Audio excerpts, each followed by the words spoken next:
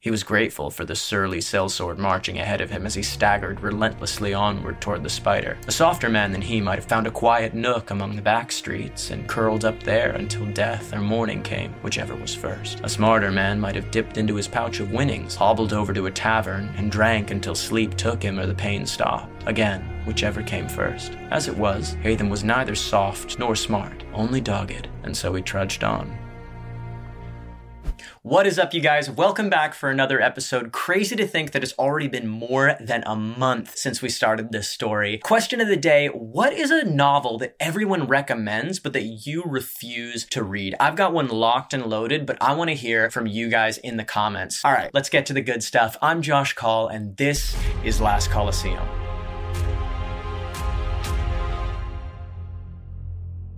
The door slammed shut and the spell that was on them snapped. A hubbub broke across the crowd. A dozen conversations, but everywhere the same. Who was that? Was that him? I thought he died. Those tattoos. And of course, the name.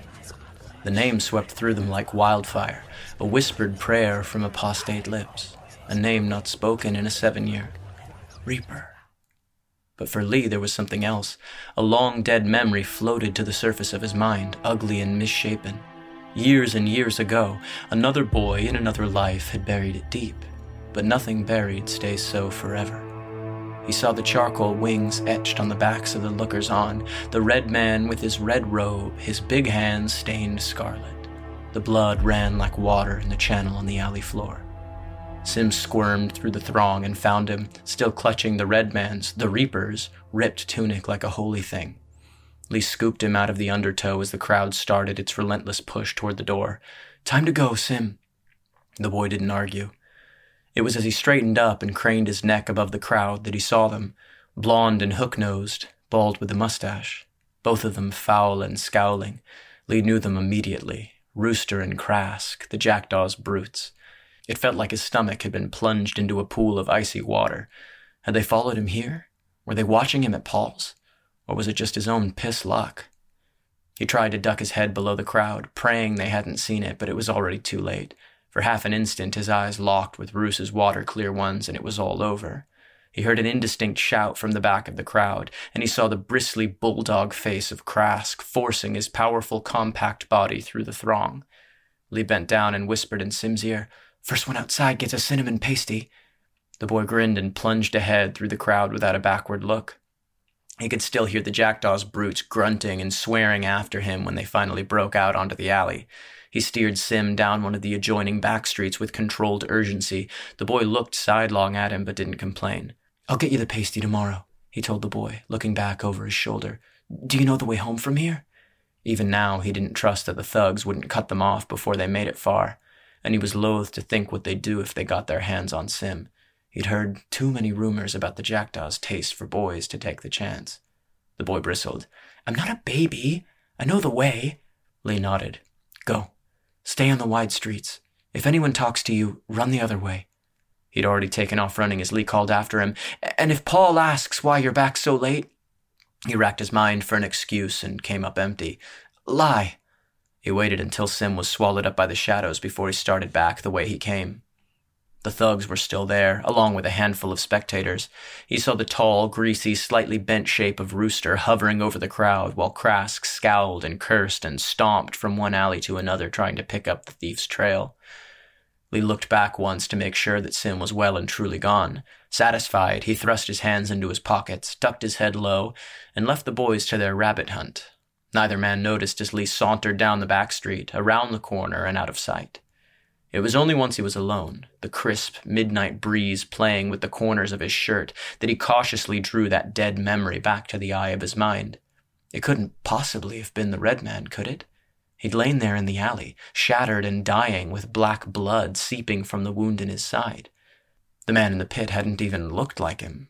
Sure, he'd worn a scraggle of beard, and the red man's face was pounded to mincemeat when he'd seen it all those years back. But still, there was something eerie and awful when the brawler had turned on Sim, his big black wings rippling in the torchlight and gray eyes gleaming with fury. A single word had flashed across Lee's mind when he'd seen it. Vengeance. The throaty rumble of the Jackson drove his thoughts down deep as he approached.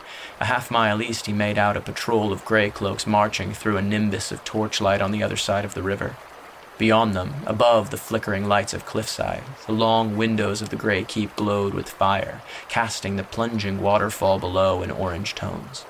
Perhaps 100 paces ahead of him were two figures bound in the same direction he was, for the stone bridge. One of them was limping, Lee noticed. It wasn't until they stepped through the shaft of firelight thrown from a neighboring window that he saw the cloak, the shoulders, the stoop in his back. The brawler stumbled, and the other one, the one in mercenary leathers, a sword on his belt, steadied him. There he was, red and ugly, plain as day. After, Lee couldn't say precisely when he decided to follow them, but it was at this moment that he slipped into the alleys below the shop fronts and padded softly after them, his mind buzzing with the same curiosity that had killed more than a few cut purses before him. They hadn't said anything since leaving the dram house. The sellsword strode briskly through the street several steps ahead of Hatham.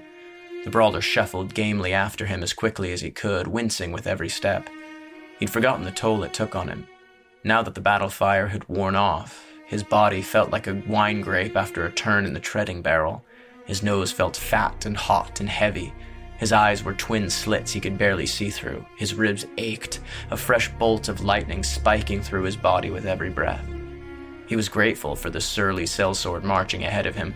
The sight of the mercenary fortified him as he staggered relentlessly onward toward the spider. A softer man than he might have cried off of meeting Kingmaker, found a quiet nook among the back streets, and curled up there until death or morning came, whichever was first. A smarter man might have dipped into his pouch of winnings, hobbled over to a tavern, and drank until sleep took him or the pain stopped. Again, whichever came first. As it was, Hatham was neither soft nor smart, only dogged, and so he trudged on. Up ahead, the stone bridge arced across the river, huge and gray and solid over the churning white as the Jackson plunged over the lower falls. At its peak, there was a carriage, plain black and hitched to a dray horse. The driver offered them no acknowledgement as they approached. Hatham's jaw tightened. He recognized the carriage. He hurried to keep pace with the mercenary, not seeing the misshapen flagstone jutting up from the others until his boot thumped into it and the earth rose to meet him. Instantly, a pair of powerful hands caught him by the lapels of his cloak and steadied him. Hatham looked up into the face of the Qadari, his dark, almond-shaped eyes flecked with mica, his teeth bared in a look of vague contempt. "Thanks," Hatham grunted. The sellsword muttered something in his harsh desert language and jerked his head toward the bridge, toward the carriage. A faint bluish haze hovered on the still night air above the carriage. He couldn't smell anything with his ruined nose, but it stung his eyes as they closed in. Hatham reached for the handle on the carriage door. The sellsword's leather-wrapped hand closed around his wrist. He shook his head. The door was perforated with a series of tiny holes at about head height. A plume of steel-blue smoke gouted through the little openings and made his eyes water. He could almost taste the hot, burning flower stench of the poppy fogging the air. A voice that was low and crooning and terribly familiar issued forth. "In the old days, before the Sirens, men used to think the world had no beginning. It was all life, death, rebirth, repeat. How many lives might we have known before this one?" Hatham didn't say anything. He heard a slight crackle on the other side of the door and turned his head before the next plume of poppy smoke could find him. It burned in the little cuts and abrasions on his face. "You're back," the spider murmured at length. "I'm back, and already making a new name for yourself in the pits. You don't waste time, do you?" Again the brawler kept his mouth shut. He was keenly aware of the sellsword standing beside him, half blocking the carriage door with his body. "I knew you'd be back," the spider crooned. "I told Randall when you left." The words were out before he could catch them. "When you let them gut me." "I said, mark my words, he'll be back, or he'll be dead inside a moon. I'm pleased it was the former. I spent a lot of coin saving your neck." Hatham's jaw tightened. He remembered waking up in the back of the car buried under half a bale of straw, leagues from home. He'd bayed like a wounded animal, ignored the monks who'd smuggled him out, and crawled a half-mile back before collapsing in the dust. I lost everything. His throat was tight. He almost choked on the words. You did that to yourself. The spider's voice was without sympathy. Power poisons a man. You had knives pointing at you from a dozen directions. I assumed you'd sooner keep your life and lose the rest than lose it all. But if I was wrong... The carriage door popped slightly open. The sellsword drew it wide. Inside, the gray man swept a well-manicured hand toward the brink, where the river cascaded far, far down to the cracked hard pan below. By all means, take a dive, the spider offered. Otherwise, let's take a ride. And you can explain why you've been threatening barkeeps coming after me. Hatham didn't consider long. If Kingmaker wanted him dead, he'd have done it already. He clambered into the darkened confines of the carriage. The gray man's face was wreathed in shadow. His gray-streaked mustachio bristled as he smirked. He flicked 2 fingers to the sellsword, and the Qadari wedged himself beside the brawler and pulled shut the carriage door. Now, normally, Lee had the good sense to know not to interfere with whatever unsavory business Red Ugly was engaged in. But he was also terribly curious, and in the hours past midnight, his good sense had long since blown out the reading light. Relative to the other deadly pastimes of a street boy turned thief, wagon hopping was child's play. A few years back, he'd spend whole days clinging to the back end of merchant carts as they trundled to market or back toward the gates. His feet whispered along the cobbles as he darted across the stone bridge, staying crouched low to the ground. The driver flicked the horse's reins and the carriage rumbled forward. Lee sprang into the air, his dark hair streaming behind him, and landed with his feet on the rear axle, knuckles white around the trim above the cab. The carriage shuddered only slightly as he landed. I looked at the old place first, came a voice from inside the carriage. Unfortunate mishap, that, replied another more melodious voice that matched neither the brawler nor the sellsword. I found it prudent to relocate. Too many unsavory fellows with black intentions knowing where to find me. He heard a slight crackle from inside the carriage, and the sickly hot stench of sweet milk floated past his nose. You should feel lucky, the voice continued. Most men who come looking for me are taken care of. The casualness of the threat made a shiver course down Lee's spine. Why not me? Muttered the brawler. At least Lee assumed it was the brawler. You're a curiosity. I'll admit, I've always been eager to see a dead man walk again. Something about that voice plucked a dim chord of recognition in the back of Lee's mind. It made the hairs on his nape stand on end. It's less impressive than I would have thought. So, the voice murmured at length as the thunder of the river receded into the distance, why don't you tell me, Hatham, out of all the wide world, why you'd come back to the city that chewed you up and spat you out again? The brawler whispered something Lee couldn't make out. It was quickly followed by a burst of laughter from the other man. And how are you going to do that? Lee hunkered down and pressed his ear to the thin wooden siding of the carriage. His legs were already numb to the knees. He's a powerful man now. Friends in the keep, the faith, the brethren.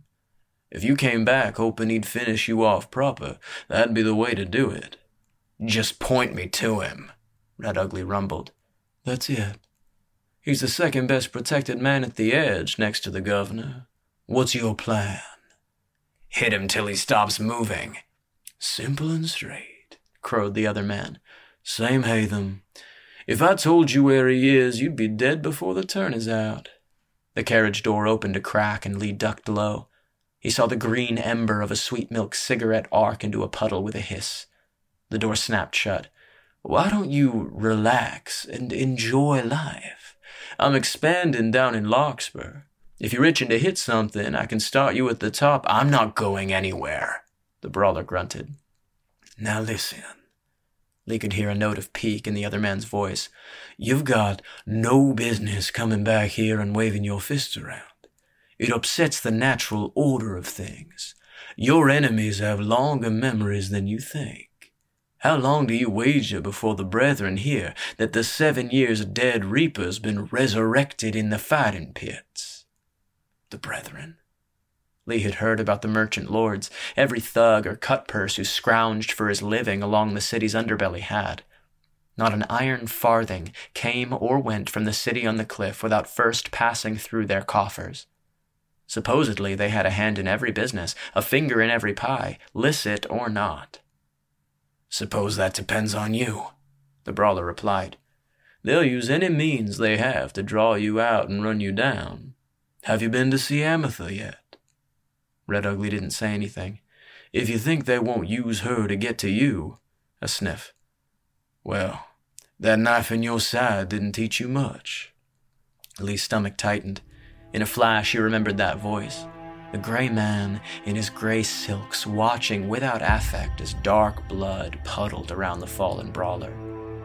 The carriage rumbled into the Golden Quarter. Lee grit his teeth and swept his gaze along the sides of the road.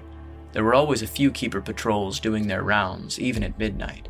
If they caught a glimpse of him, 16 years old in a patched tunic on the wrong side of town, clinging to the back of a carriage, they'd have questions. The sorts of questions that ended with irons clamped around his wrists. Suppose that was better than what the gray man would do if he got his hands on Lee. The thief grinned wolfishly and crouched low. He was like a little boy waving his hand over a burning wick. It filled him with a twisted sort of pleasure, and fear, and excitement, to see how close he could come without getting burned. Hatham stared at the spider, his brow creased in the natural scowl that was graven into the granite block of his features. Kingmaker ran his fingers through his hair, which was thinner and grayer than the brawler remembered. "I have a proposition for you." He bobbed his head slightly for the gray man to get on with it. His face was inscrutable. "Forget Elias. For now," he amended quickly as the fighter opened his mouth to reply. "Lie low. Keep in touch."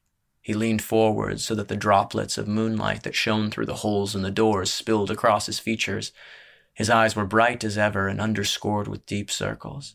"And when the time is right, I will point you straight at him." Hatham kept his face carefully blank. It was exactly what he'd come for. He couldn't find Elias without Kingmaker. But the gray man from 7 years back never did anything unless he stood to gain from it. And then, as now, the brawler didn't trust him any farther than he could throw him. "What's in it for you?" "The intrinsic joy of an act of charity," the spider drawled, rolling his eyes. "And between now and then, I'll have you do a few chores for me." "Chores?" he shrugged. "Mucking out stables, killing rats. I'll tell you when the time comes." A grin unfurled across his cheeks. "What say you, Hatham? Partners?" He extended one well-manicured hand to the brawler to shake. Again, he didn't have to think long about it. But even so, there was a trickle of unease in the back of his mind as he reached out and clasped Braden Kingmaker by the forearm. "Hey!" Even before the shout had faded, even before the carriage had fully stopped, the door was opened and the sellsword was springing out, his short sword drawn. Hatham heard the clank of armored feet and saw 4 gray cloaks speeding toward them, one of them pointing past the carriage at a neighboring alley. A dark shape was speeding down the back street. It vaulted onto a rickety staircase and sprang onto the neighboring rooftop. The spider's man whipped an arm out. Something silver flashed out of his hand and buried itself in the railing on the stairs just before the figure swept over the roof and out of sight. The sellsword spat something in his mother tongue as he turned back. Hatham didn't need to speak Kadari to know a curse when he heard one. Kingmaker hadn't moved. He watched the sellsword as he sheathed his weapon and turned toward the gray cloaks. "Ka'araha uyabazea," the gray man articulated. The mercenary gave a minute nod as he met the keepers in the middle of the street. Hatham saw him reach into his pocket, and for half an instant he thought it was for another knife. Then he saw the flash of gold in the soldier's torchlight. "We're here." Hatham looked at the spider. He was holding a small wrought iron key. The head was shaped like an elaborate curly-cued E. Hatham raised an eyebrow. "Top floor on your left. Remember what I said. What you're giving up." Hatham looked at him blankly. The gray man made a little shooing motion toward the door, which was still slightly ajar. "Get out." The driver flicked the reins, and the carriage jerked into motion. The brawler stumbled as he hit the cobbles. He looked down at the key in his hand, and then to the sellsword, who was still haggling with the greycloaks. One of the keepers looked past him at Hatham, the face below his gleaming sallet dark with mistrust. On the other side of the street, the brawler saw the door. The polished dark wood was inlaid with ivory in the shape of a woman, long and spectral with indistinct features. Her hair was framed around her face, and her lower limbs dissolved in wispy tendrils. The rest of the door was filigreed silver, on her chest a large letter E in swirling gold script. The lettering was identical to that on the iron key. The brawler drew his hood and swept into the tavern before the guard could call him over, his driftwood fist of vice around the iron key. His hand left a red smear on the gilt. Thank you guys so much for listening to this episode. If you haven't already, make sure to subscribe and hit the notification bell and share it with a friend. I really want this story to go out and reach as many people as possible. All right, so I looked it up, and the Hunger Games movie came out in 2012. Everyone was recommending me to check it out, and so I did, and I opened it up, and I could not get to the end of the first page. What do you think? Is the book amazing? Should I give it another try? What stories are you stubbornly refusing to read? Let me know. I'll catch you guys next week.